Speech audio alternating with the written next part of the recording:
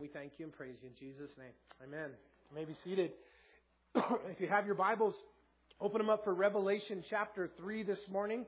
I hope you guys are ready to learn today. How many of you guys take notes? Anybody? Go ahead. A couple of you guys lied to me so the numbers look a little better. Raise your hands.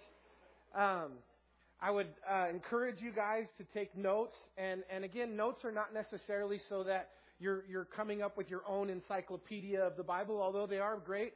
But really, it changes how you listen, how you learn. If you write some notes down, get yourself a little notebook. We have some in the lobby too, or as gifts if you need one. Or you can, when you're not playing solitaire on your phone, you can turn it over to your note apps and take some notes there as well electronically. That's a good way. But you should have, or just write them right in your Bible. I use this New King James Version wide margin Bible, and they're hard to get really. But I do write all my notes right in my Bible as well. Have I told you guys before that the book of Revelation is not a hard book to understand? It's the only book that comes with its own divine outline. It says, write the things which were, that's chapters what? 1. Everybody, chapters 1. Write the things which are, that's chapters 2 and 3. The things which will be after this, that's chapters 4 through 22. And with chapters 5 and 6 being the rapture and a scene in heaven. Chapter 6 through 19 is the tribulation, or the great tribulation, where God pours out His wrath on a Christ rejecting world, and He pours out His Spirit upon Israel and draws them back again to Himself. Chapter 20 is the millennial reign, or the 1,000-year reign of Christ on earth. 21 and 22, a new heaven and a new earth. So again, the book of Revelation is really not. And if you use the divine outline that's given to us in Revelation chapter 1, verse 19, you can break it up. I think, I do a little bit of study outside of our own Calvary Chapel teachers and theologians. And sometimes I want to hear what the other people are saying, and I get some fuel for my sermons that way, because those guys, They sometimes will talk about Calvary Chapel, but they won't say Calvary Chapel. They'll say, that movement that started in Orange County, or those guys, all they talk about is rapture, rapture, rapture. And when he says rapture, it's like this curse word. Rapture, rapture, rapture, because rapture fills the seats. But that's not why we talk about rapture, rapture, rapture. We talk about rapture, rapture, rapture because it's in the Word. But I sometimes listen to what other people say. And so I want to show you guys, I got a couple slides this morning. So these are the 7 churches of modern day Turkey. But anyways, I'm sorry, I was going somewhere with that. Those that I find that have a hard time with the book of Revelation, usually it's a chronological issue, or it's a timing issue. And they get the time and the years mixed up and jumbled. But listen, if you just keep it in that time frame, you really can understand the book of Revelation. Now, if you get to chapter, say, 13, and you're reading about the mark of the beast, and you're reading about kind of ominous things, and locusts, and plagues, and sores, and boils, and people trying to die, and they can't, maybe every one of the analogies that the book of Revelation uses, the typology that the book of Revelation has, maybe you don't get every one of them perfect or right, but you can know without a shadow of a doubt that if you're anywhere in Revelation 6 through 19, you're inside of the 7-year period of human history that happens right after the rapture, the 7-year period of tribulation. So as I'm reading Revelation, chapter 1 is a description of Jesus. Chapters 2 and 3 is the church age. Where do you and I live? In the church age. We live in chapters 2 and 3. In chapter 4, it starts by God saying to the church, come up here. And then in chapter 5, the church is in heaven. There's a picture of this heavenly scene. We'll get to it. And in heaven, this group of people that is there in heaven, they're singing a song to Jesus and thanking Him for washing them in the blood and redeeming them by the blood of Jesus. Now, what other group can thank Jesus for being redeemed in the blood? Only the church. Only the church can sing this song. So in chapter 5, you have the church in heaven singing this song to Jesus. The bride of Christ is there in heaven. And then fascinating, in chapter 6, not one more mention of the church until you get to chapter 19, when Jesus comes with the church in the second coming, at the end of the 7-year tribulation period. So the church disappears because we're not here for the 7 years. And then 19 is the end of the 7-year tribulation that ends in a famous battle. We call that the Battle of Armageddon. Oh. You know, the Battle of Armageddon is not like sending nuclear weapons to the moon to blow it up to save planet Earth. You know? That was a comment, okay. So anyways, it's really simple because it's Jesus fighting Satan. When Jesus fights Satan and the armies of Antichrist, who's going to win? Is it going to be like this epic heavyweight battle of the two contenders going blow for blow? No. One is God, the creator of heaven and earth and all that's in it. And the other one is a little peon that he created. It's kind of like an ant thing that he's going to step on. He's actually just going to open his mouth. He's not even going to get off his horse. He's as his horse is coming to the Battle of Armageddon, he's going to open his mouth, and the Bible says that his sword will come out of his mouth, and that'll be the end of it. That's the Battle of Armageddon. And the birds of the air, he'll summon them from around the world to eat the flesh of the battles of the armies of Antichrist that will be piled up there in the Megiddo Valley during the Battle of Armageddon. And that's chapter 19. When you get to chapter 20, it's a 1,000-year reign of Christ here on earth. It's called the millennium. And then in 21, he says, "Behold, I, John, saw a new heaven and a..." Okay, is that Chinese?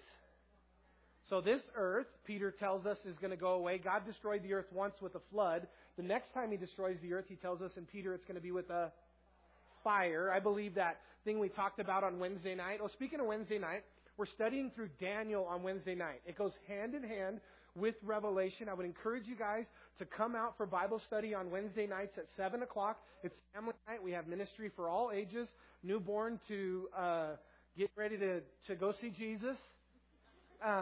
All ages. We have ministry for all ages. We're studying the book of Daniel. The first Wednesday of the month, we even give away free food to try to get you guys to show up. So this coming Wednesday will be the first Wednesday of the month. I think we're doing sub sandwiches. So come around 6:45 on Wednesday. If you won't have to make dinner at home, you can come eat. Come eat and join us Wednesday night as we study Daniel. So chapter 21, he says a new heaven and a new earth. The heaven that where God resides currently and where is going to, it says, pass away, and he's creating something new. He's going to create a new earth and a new heaven. And then we'll see in 21 and 22, we'll study what that's going to look like. Now, again, these churches, next slide, this is modern day Turkey, and this is where the churches physically would have been. So these were 7 literal churches that Jesus writes these 7 letters to in Asia Minor. Today, that's modern day Turkey. In Paul's day, that was Asia Minor. Next slide. And then, so the 7 stages and ages of church history. So again, in every church, we've identified things. So they're all literal churches. They all existed. They all would have had a pastor, a leader, because Jesus said the 7 stars are the 7 messengers. The 7 lampstands are the 7 churches, and Jesus is in the midst of the 7 lampstands. And so they're literal churches. There were kinds of churches or types of churches, different types of churches. We looked at the martyred church, the church of the apostles, the loveless church, and every one has a different mark that Jesus commends and corrects. And then they're all periods of church history. So they're dated, these churches, up to today, what we call the modern churches. And in every one of the 7 churches, we have different kinds of believers, and a remnant of every church still exists to this day. Now, again, you can go back to that map I just showed you of the 7 literal churches, and there's historical remains of some of those actual churches that were there. But there's it represented in these 7 churches. So it's the 7, say this with me, the 7 stages and ages of church history. Okay, next slide. Okay, these are the timelines of the historical churches. So we had Ephesus. We studied that in chapter 2 from 33 to 100. What's significant about 33, AD 33? Some really important thing happened in AD 33. Anybody want to take a wild stab at it? Jesus died on a cross and rose again. So the church in Ephesus, and the church in Ephesus, by the way, is the only of the 7 churches that was in the Bible in other places. That's the church that the apostles started. John would have pastored that church. Timothy at a different time pastored that church. John wrote Revelation in about 96, I got two numbers in my head, 92 and 96. It's right in there. And then in 100, it began the persecuted church. And the church that the early church started, and those 10 Roman emperors that Jesus said that they for 10 times would be persecuted. And millions of Christians died in that century from 100 to 300 as the different 10 Roman emperors would gain power and take over, and different Roman emperors in that 10 would have different levels of hatred towards the Christians. And that brings us to 312, the Church of Pergamos. So what happened in 312 that changed the age of persecution? There was a law passed in 313 by the 10th Roman emperor by the name of Constantine. And it was called the Edict of Toleration. And it began to make Christianity the recognized religion. It stopped the persecution that went on for hundreds of years. Constantinople was the capital of Christianity for a long, long time. And it was named after Constantine.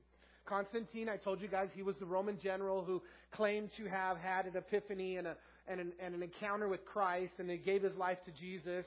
And he incorporated the Christians. He made persecution of the Christians illegal. And then he married. The word Pergamos is two Greek words. Per, where we get our word perverted, or anything that starts with per. And then gamos is where we get our word like polygamy, monogamy. It means marriage. And so it's perverted or objectionable marriage. And what happened in 313 is the church married with the world. And so many of the holidays that you and I celebrate today, you might have some friends that understand, and they might challenge you that, oh, you celebrate Christmas, but that's actually a pagan holiday. Jesus wasn't born on December 25th. Easter is a pagan holiday. And that's all true.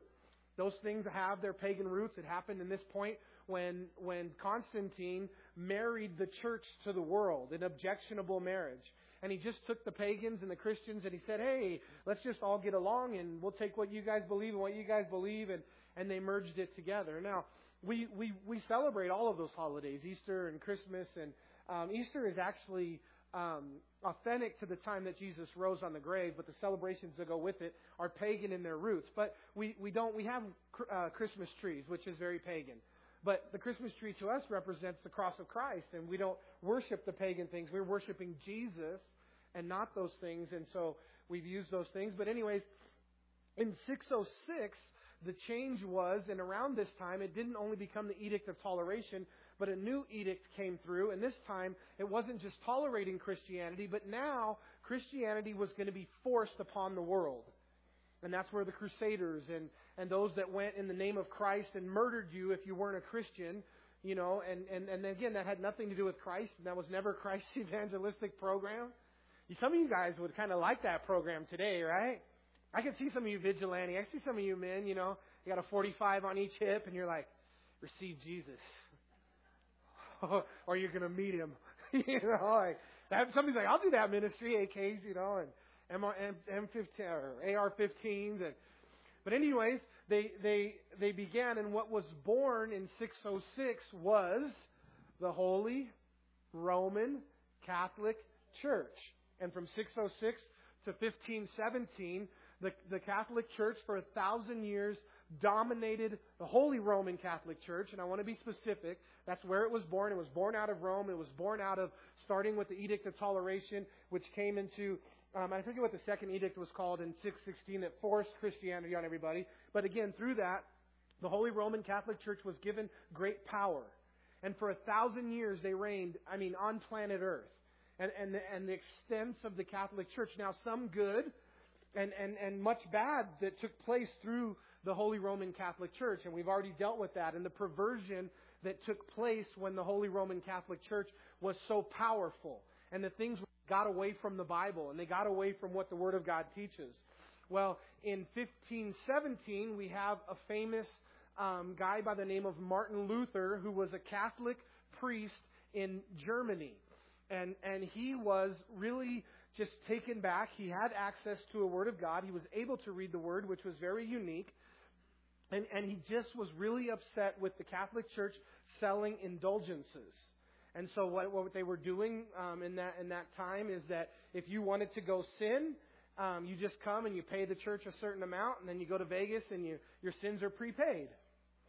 Indulgences. And Martin Luther had such a hard time with these indulgences, and as he began to read the Word, he, I said this last week, I didn't quote it right, so I wrote it down this week, but Castle Church in Wittenberg, Germany, in October of 1517, Martin Luther nailed to the doors of the church what's famously known as his 95 Thesis, or 95 objections that he came up to with Holy Roman Catholic doctrine. And from this was born what do we call that?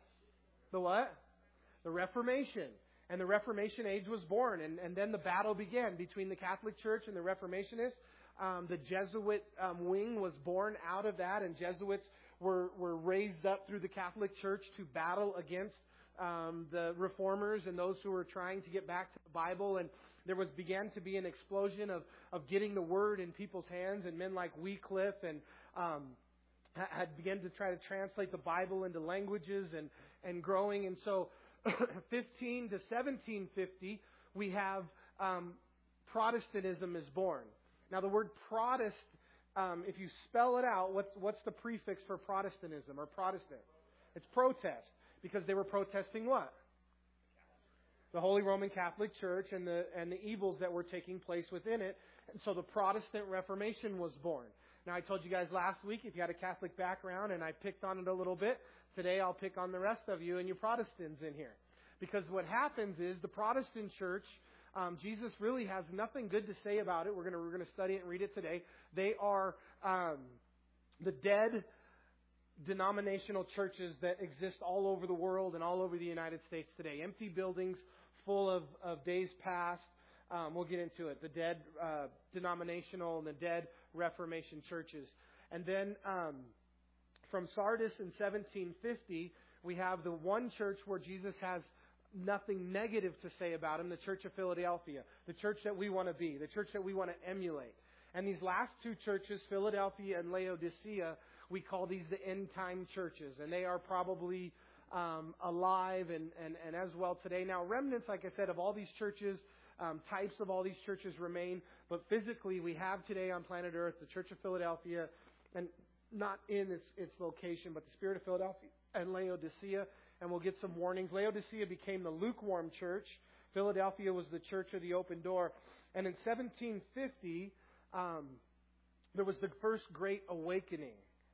And the gospel began to be spread all over the world. And world missions became a deal.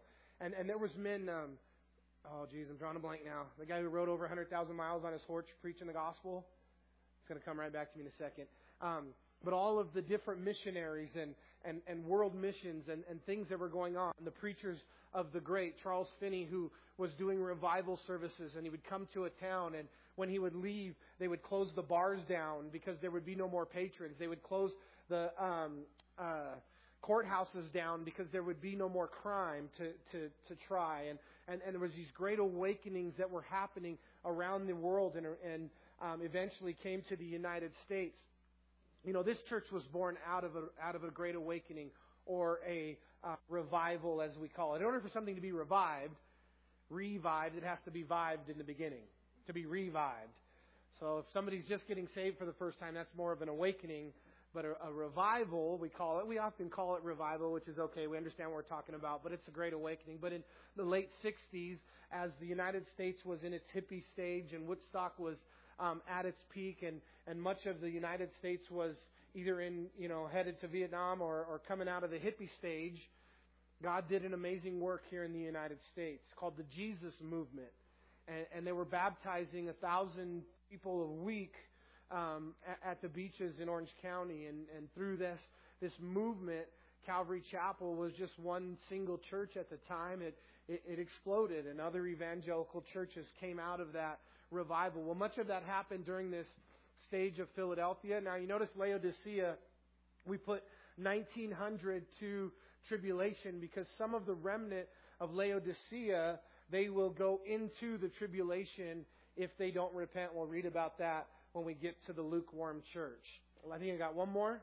Or is that the last one? One more. Okay, we did this already. We covered this. This is the end times events.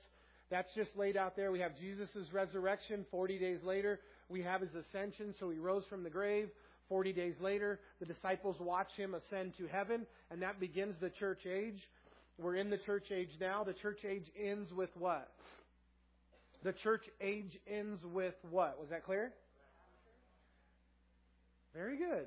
Okay, the rest of you that are still looking at me sideways, the answer is the rapture. The church age ends with what? The rapture. Okay, so we go up. How long are we in heaven before we come back down on a horse? 7 years. We're there for the marriage supper of the Lamb. And then Jesus' second coming is in Revelation, recorded in Revelation 19. The 7-year tribulation is Revelation 6 through 19. Revelation 20, 1,000-year reign. 20 and 21, new heaven, new earth. Now you guys are all experts on the book of Revelation. So again, like I said, the only time I really see him when I've listened to there's a guy, and I'm not going to call him out by name because I love him. He's a Baptist denominational pastor. I call him one of the young guns. He's such a great communicator of God's Word, and I listen to his stuff all the time. And I picked him up on Revelation the other day, and a couple weeks ago actually, and it was so bad. It was so terrible. And this guy's a way better preacher than I am. He's got a big, huge church, but he really struggled, and he just couldn't get through it chapter by chapter, verse by verse. And so what he did was he just picked 8 messages, pull-out messages that he was going to do through Revelation. I only got through about 1.5 of them before I was like, can't handle anymore.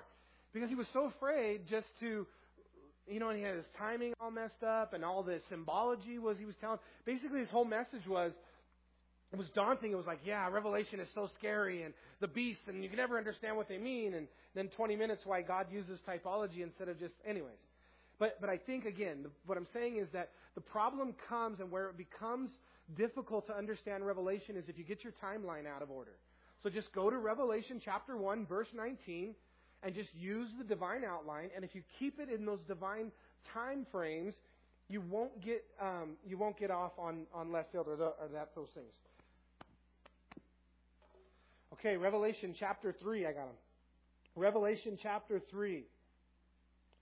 So this is the dead church. Everybody look at your neighbor and say, dead. Okay, so to the angel of the church of Sardis write, these things says he who has the 7 spirits of God and the 7 stars. So every one of the 7 letters in the book of Revelation starts with some description of Jesus, every one unique.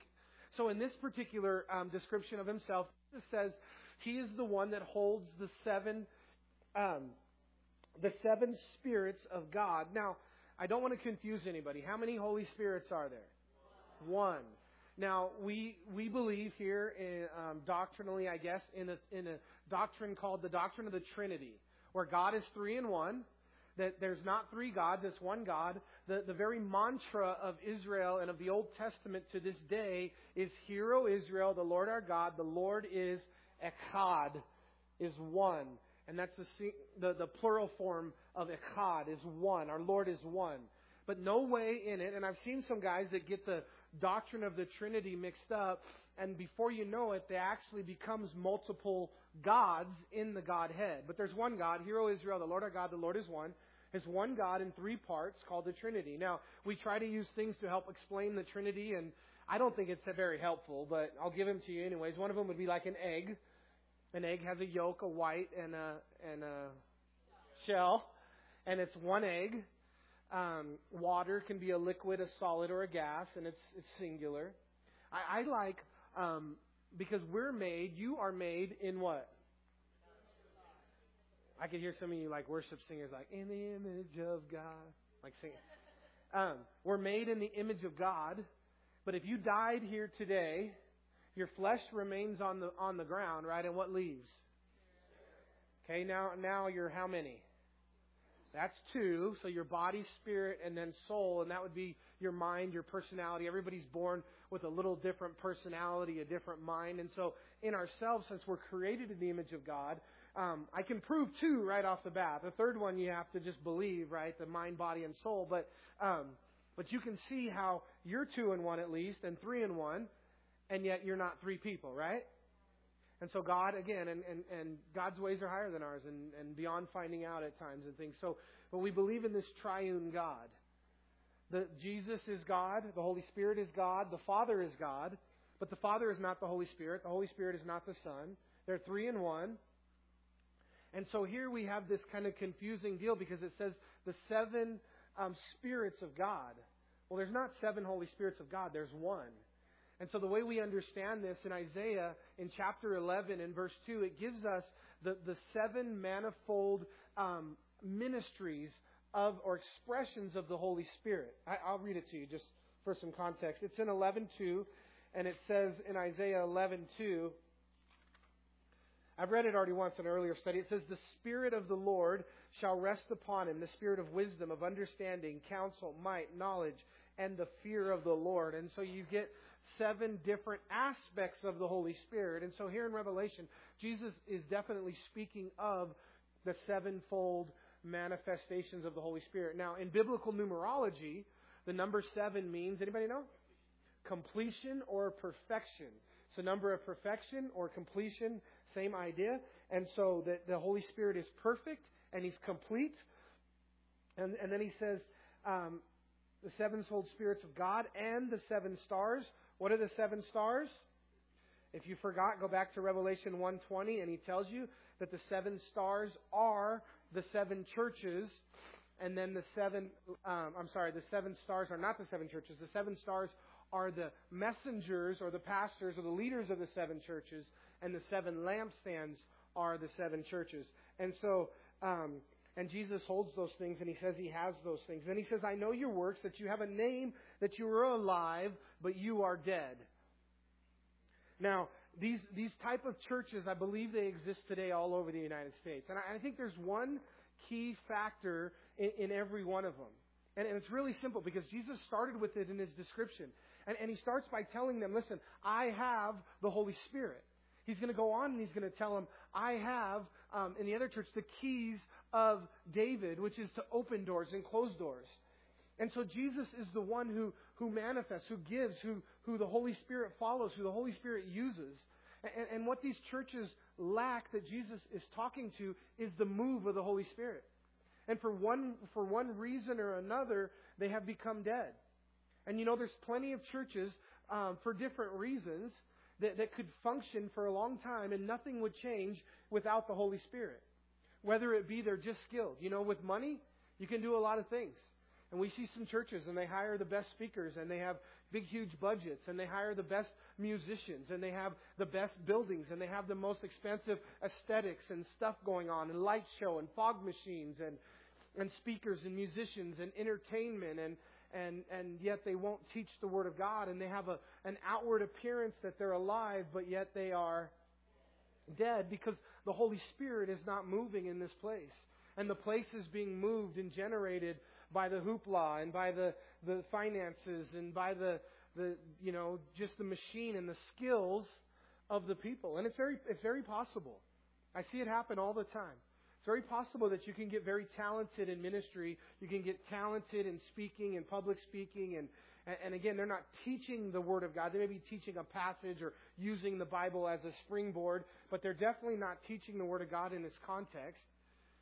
And so these churches are dead. The other thing is that, in these denominational churches, and again, we name names with the Catholic Church, so I might as well keep it up. But, the churches that were born in 1750 with the Reformation, in the 1500s with the Reformations, and then in that age was, the Presbyterian Church, the Methodist Church, the Lutheran Church, the Wesleyan Church, the Baptist churches, and many of those denominations, the Presbyterian, I get them mixed up sometimes, the Presbyterian and Methodist Church, but I believe it's the Methodist Church who, their council of elders and leaders a couple of years ago came out and said that the Word of God is not the inspired, infallible, authoritative Word of God.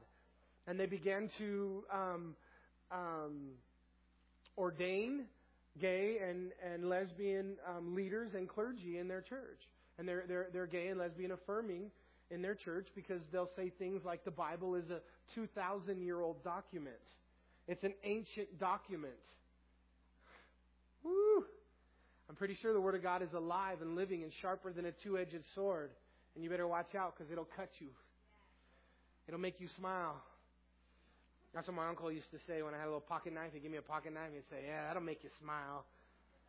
I guess when I was robbing somebody with this little pocket knife my uncle gave me, yeah, they were supposed to make me smile. But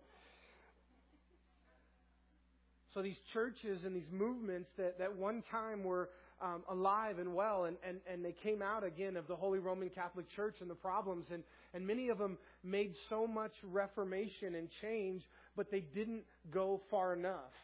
And they again, kind of like with Pergamos, where they were objectionable marriage, they kind of married some of Catholicism with the new stuff, but yet didn't go far enough. You know what the world is full of today? I just got an update from Jeremy Bear. He's one of our missionaries in Serbia. And him and his wife, they're in their apartment, and they're sitting out on their balcony. And behind them is this big, huge Anglican church. It's got these big 3 crosses and golden top and this big, huge building. And on Sunday morning, there's nobody there. And there's nothing going on there. And that thing exists all over the world. 2 of my friends, pastors, are working with a ministry here in the United States called Transformation Ministries. Pastor Monty, who's been here several times, he helped some of our construction work, and he's the pastor of NCIC, New Creation in Christ, our men's discipleship, drug, and rehab program that we use here.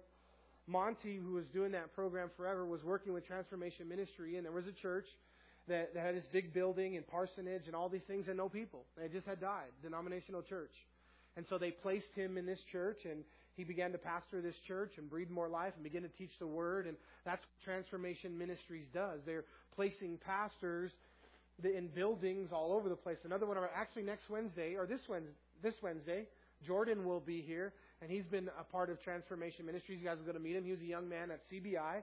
He went to the Calvary Bible Institute about 4 years ago. He graduated, and he's been working in pastoring. And he was with Transformation Ministries and sent to a church in Taft. This one happened to be an old Baptist church, again, that had this big building and all of this stuff, but has just died over the years, and nobody's in it. And so they're trying to breathe new life into some of these dead denominational churches all over the nation that are there. And then he says in verse number 2, be watchful.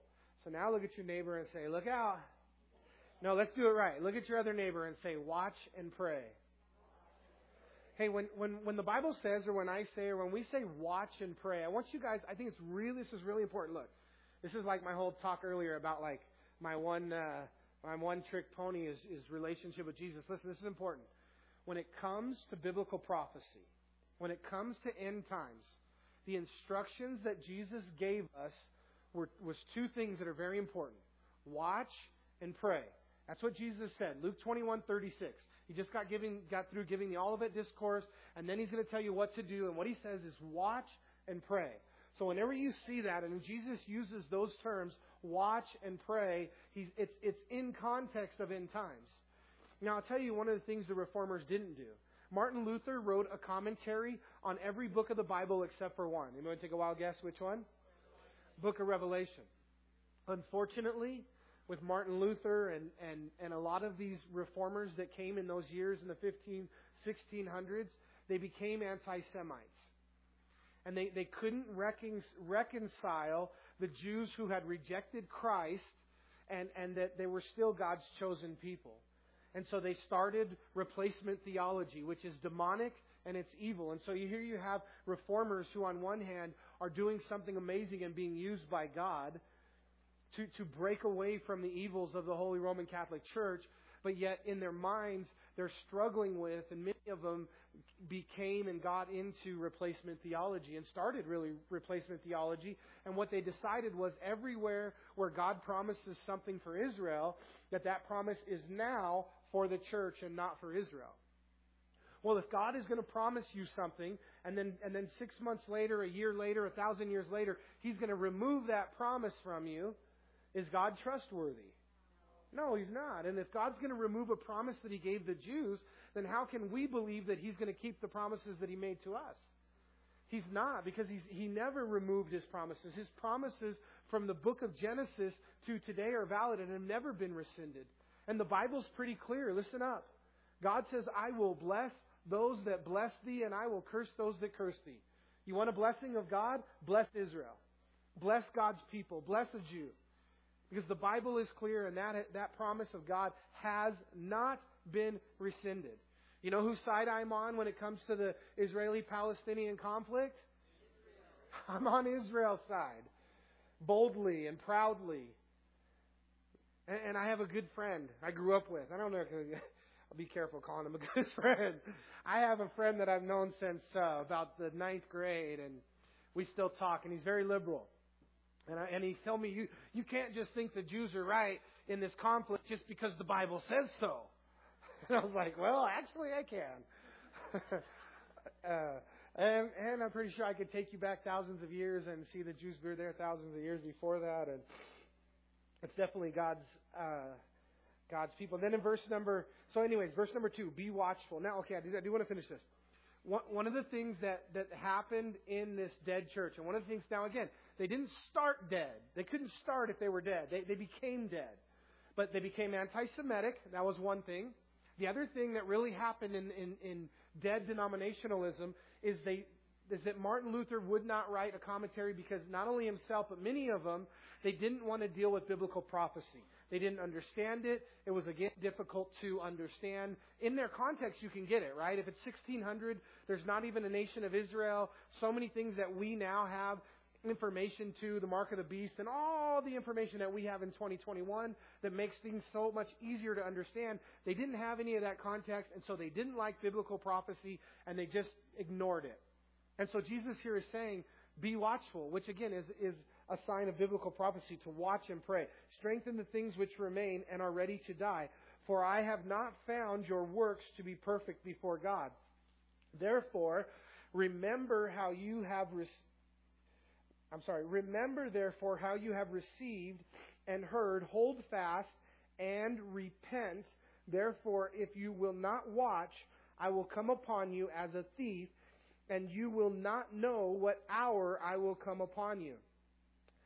So, the rapture, it's going to be alluded to twice. Listen, once here and once in the next church. And the one in the next church is one of the greatest rapture texts that we have. And it's unfortunate that I don't hardly ever go to it. But I'm glad we're studying it, and we'll get to it today. But, again, he says that to remember, to repent. Therefore, if you will not watch, I will come upon you as a thief in the night. Have you guys ever, the Bible says that Jesus will come as a thief in the night, right? But listen, we have to understand something really important biblically about that. He will not come as a thief in the night for Christians. In the context of what that's talking about and what this is talking about, is it will come as a surprise to the Christ-rejecting world. It will come as a surprise to those who are not ready. Didn't Paul say, doesn't the Bible say at so many different places and times that you have no need that I write to you, brethren, of the times and the seasons, because you already know. You won't know the day and the hour, but of the times and seasons you shall know. So as believers, it's not going to take us as a thief in the night. We know the times and the seasons. And when they say peace and safety, and we'll get to it in 1 Thessalonians when I get to the rapture verse in the next chapter. But again, this is a warning for them who didn't want to deal with end times. They didn't want to deal with prophecy. And so he tells them, again, these terms. And then he says, it will come upon you as a thief. And so, again, those that don't know Christ, and you will not know what hour I will come upon you. But we do know. You have a few names, even in Sardis, who have not defiled their garments. Now, listen, I think this is super important. When I say, for example, the evils of the Holy Roman Catholic Church, I hope you understand that I'm not for 1 second saying that everybody who attends a Holy Roman Catholic Church is evil. That's not what we're saying. Okay? Now, here Jesus says, look what he says. Remember what I read? Make sure we're catching this in context. He says, you have a few names, even in Sardis, verse 4, who have not defiled their garments, and they shall walk with me in white, for they are worthy. So they're a part of the dead church that Jesus has nothing good to say about, but yet he wants to make a distinction that there are individuals in this denomination or in this church who love Jesus and who are right on. And so in every denomination, I believe, in every walk of life, there's saved people based on personal relationship with Jesus Christ. And the opposite is true. If you're a part of a Spirit-filled, Bible-teaching church where God's Spirit is moving, it doesn't necessarily mean that everybody is on fire for God and that everybody was walking with Christ. You may have dead denomination. You may have people here that are here for the wrong reasons or just have a hardened heart towards God or just haven't received the Lord in their lives. But again, every one of these churches, you guys, every one of these scenarios that we're talking about, there's always a remnant. There's always an opportunity for those to have a personal and a strong relationship with Jesus Christ.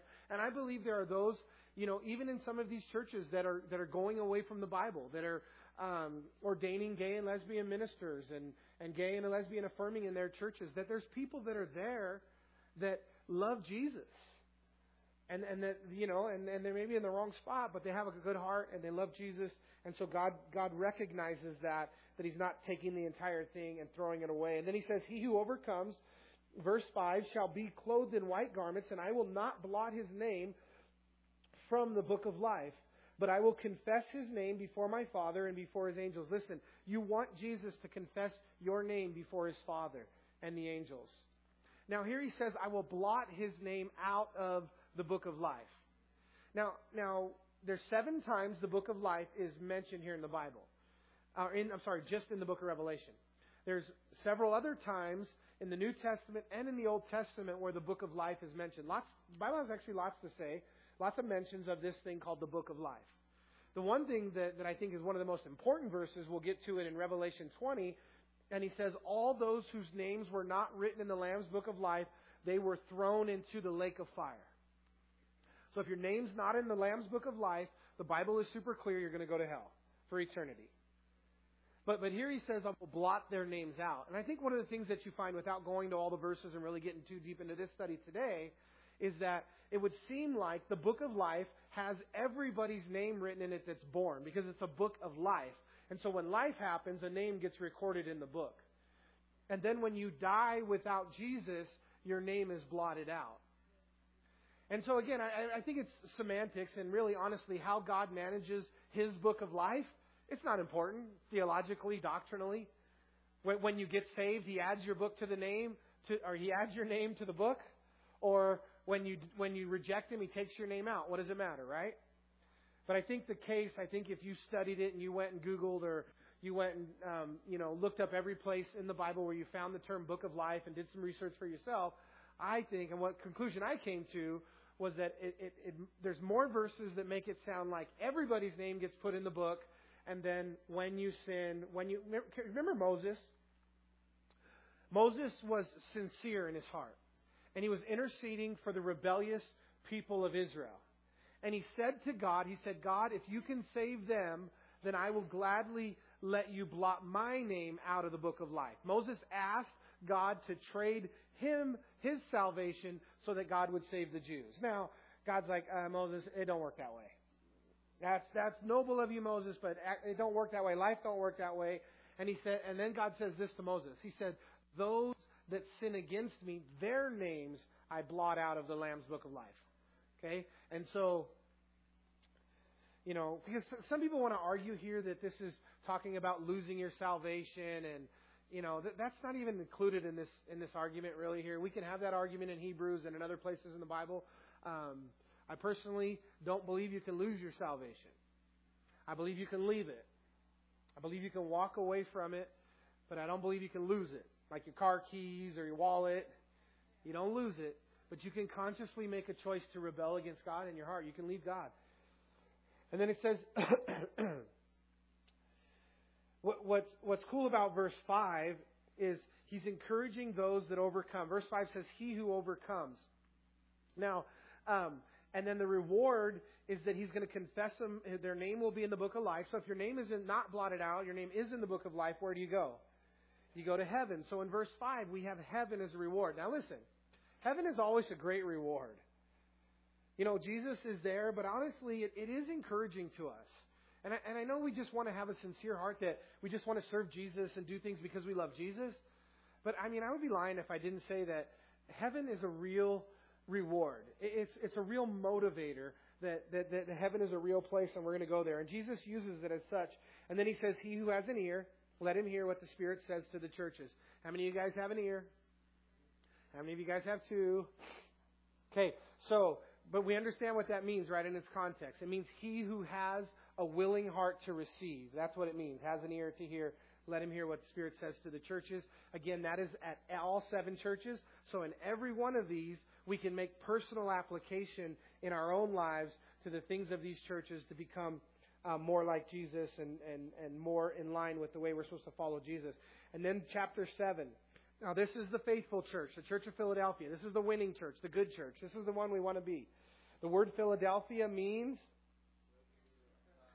brotherly love. And supposedly in the actual Philadelphia, it was called that because there was 2 brothers that founded the city, and they loved one another, and they named it brotherly love. Now, we have a Philadelphia here in the United States, not to be confused with this.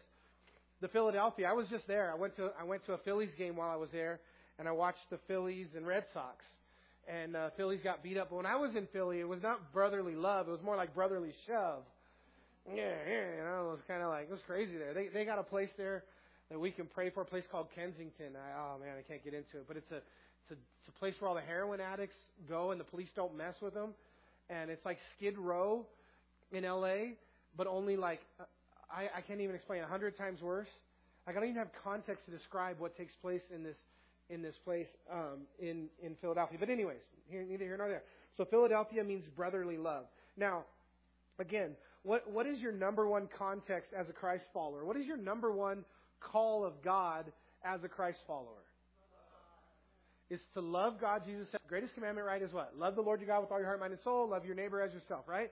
Listen, if you're doing Christianity and it's not, listen to me, if it's not manifesting itself in you becoming a more loving person, we're doing it wrong. Okay? It has to manifest itself that way. Because that is the very essence of Christianity. It's the very heart of who we are as Christ followers. And so becoming and gaining a love for God first, and a love for God's people. In 1 Thessalonians chapter 4, in verse number 9, it's, but concerning brotherly love, or concerning Philadelphia, you have no need that I should write to you. For you yourselves are taught by God to love one another. Hey, are you guys taught in this church to love one another? Some of you? Okay, because I'm a bad pastor if the answer is not yes. Like, you should be being taught in the church you go to that our goal is to love one another. You know, look at the person next to you that's not related to you and say, I love you. Some of you are afraid to do that. Okay. You love them in Christ. You don't love them in a weird way. We agape each other. Say, I love you to one another. We love each other. We love each other in Christ. And we got to love across the aisles. Okay? I'm out of time, you guys. I only got a couple more minutes. We have communion today. But I want to finish. So I got to skip some of the stuff, but I'll just tell you this. No, I'm not going to skip it all. I'm going to skip Romans 12:10. You can write that down. Jesus said, a new commandment I give you, that you love one another. Right? Jesus said, by this they will know you are my disciples. Buy your Christian t-shirts that say something cool on them. Jesus said, by this all men will know you're my disciples. Buy your Jesus bumper sticker. As you're flying the number 1 sign out the window. You're number 1. With your Christian bumper stickers, is that how people know that you're a Christ follower? How do people, what is the one thing that people will know you're a Christ follower? What does the Bible say? By your love one for another. So again, you know, it's something we got to seek the Lord for. I don't think maybe you guys are, but I'm not naturally just a loving person. It's something I have to work on. It's something I have to seek God for. It's something I have to grow in and ask God to help me through. And then he says, these things says he who is holy, who is true, who has the key of David. Don't do it, Diane. Who has the keys of David, and he who opens and no one shuts, and shuts and no one opens. So the first mark of the church that God has nothing bad to say about is the church of the open door. And then he says he has the keys of David. The keys of David, Isaiah 22, I forget which verse. I think it's 22. Isaiah 22:22. You can write that down. He talks about that he has the keys of David, and when he gives them to him, he can open doors and no man can shut them. Listen, the church here that we want to be is a missions-minded church that's going through open doors. But I want to break this down for us more deeper than that. What this means is that this church is being led by the... Come on, somebody. Let me get like a Baptist preacher or something. Holy Spirit! It's better when you say, Jesus! Well, the Holy Spirit should work that way too. But the Holy Spirit has to open and close doors. Hey, what has God called you to? What ministry are you to do? Where is God leading your life? You can't answer those questions apart from the Holy Spirit working in your heart and life. The Holy Spirit will open doors. But this is the church of the open door, because I think what this means, and I think the key factor in this whole thing of David is open doors means that the Holy Spirit is still working and alive. It's not a dead denominational church where the Spirit of God is not alive and moving. And so in this church, they're a mission-minded church. And during this stage of Philadelphia, from 1750 to the present, again, the world missions exploded. We began to take the Word of God all over the world and mass produce the Bible and to these things today. And they were the church of the open door. I know your works, verse number 8. I've set before you an open door and no one can shut it. And you have a little strength and you have kept my word. I can remember reading this church and thinking, man, we want to emulate. We want to be the church of Philadelphia. And they have a little strength. And I'm thinking, maybe that's a knock and that's a negative. Because the early church and Peter and those guys, man, when they laid hands on people, they were healed. And when they did certain things, there was power of the Holy Spirit that was moving in these churches. And Paul would raise the dead to life and on and on and on. But honestly, this is not a knock when he says you have a little strength. It's actually a commendation. It's something, a positive. He's encouraging them that we do have a strength of the Holy Spirit. And I don't believe that, we're necessarily called to have or to be Peter or to be Paul. Those guys were very unique, and the gifting they had was very unique. And if you read the book of Acts and you read the number of miracles over the amount of years that the book of Acts took place, it's very common. It's very similar to local church. And we've seen miracles, and they happen over the years. And in a 30-year span, we are tracking with some of the things that are taking place in the book of Acts. You just read it chapter to chapter, you think like every 5 seconds, every service, 10 people are raised from the dead and healed from cancer. But it's not the case. It takes place over a long period of time, and I do think in Spirit-filled churches you are seeing these types of things where God does at certain times do certain miracles. And so this church was filled, and they did have a little strength. And then it says that they kept His word. I told you guys about the Methodist Church who has gone away from the Word of God as being the final authority on church. This church, and one of the things that we want to do as a church is we want to keep God's Word. What does God's Word say?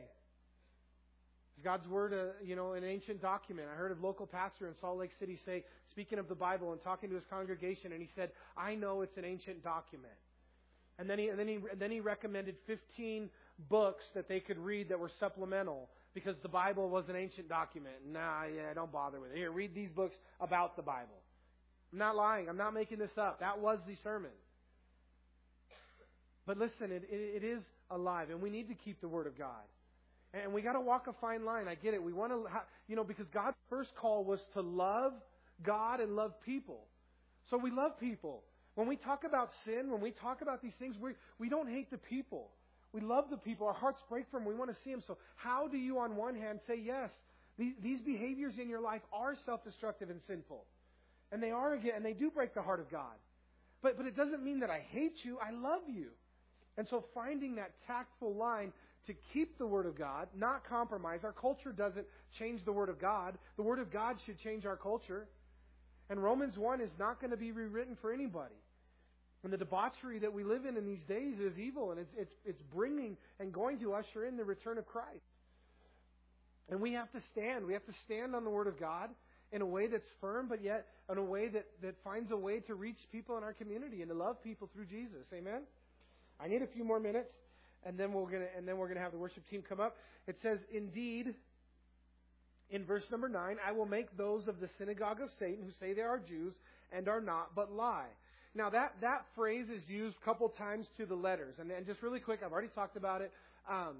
Those that say they're Jews but are not, they lie. Now, again, many people can say they do things in the name of Christ. You can have the appearance of Christ and yet not be filled with the Holy Spirit. The easy example I use all the time is the Crusaders. They put crosses on their shields and they went in the name of Jesus and murdered a bunch of people, but they were not Spirit-filled. They were not a part of God's remnant. They had nothing to do with Jesus or the Holy Spirit. And so that's the same thing here. Those that claim but they lie. Indeed, I will make them come and worship before your feet and know that I have loved you. Okay, look at your neighbor and read the last part of verse 9. I have loved you. Isn't that pretty cool that Jesus tells this church, and again, doesn't this is the church that we want to be, I have loved you? You know, when I read that Key of David, I thought, I have to keep it in context. And the Key of David, in context, biblical context, is the key is to open doors that no man can shut. And God is going to open doors for the Church of Philadelphia. And He's going to put opportunities before them. Some of you are going to be given open doors to step out in ministry. And we have those right here in our church who God has been calling and I've been counseling with. And they're going to step out very soon into some full-time ministries. And those are open doors that God has put. But when I think of the Key of David as well, I think of David was a guy in the Old Testament, a king in the Old Testament who was really this anomaly character in the Bible because on one hand, he's very sinful. And on the other hand, God says that he's a man after my own heart. One of the greatest compliments God gives any character in the whole Bible. And David has this intimate, deep relationship with God. When David prays and when David begins to worship God, spontaneously out of his heart blows this like amazing worship and intimacy with God. He'll just get on his knees and God, the Spirit will touch him and he'll just begin to say things like, oh, as the deer pants for water, how doth my soul pant for you, O God. He didn't read that out of the Psalms. He was making that up out of his heart. You guys pray that way out of your heart? This guy was so intimate with Jesus. And he just loved God. And I see that as a Key of David in this church. And then here we have Jesus who just says to them, look, I love you. How many of you guys have heard Jesus say to you personally, intimately, I love you? It'll change your life. It will radically change your life when you hear Jesus say, I love you. When you know Jesus loves you and He's preparing a place for you. And so here He says, I love you. Go ahead and come on up, worship team, and let's close in a song as I finish these last couple of verses. And He says, because, verse 10, you have kept my command to preserve, I also will keep you from the hour of trial, which shall come upon you next Sunday. Oh, I just can't, you guys. I can't. Oh, that's going to get into the rapture. That is a rapture and a half verse tucked right into Revelation chapter 3. And if I start reading that and going on that, the worship team's legs will get tired before they start playing. So let's go ahead and remain seated for this part because we're going to receive communion as a family of believers as we sing this last song.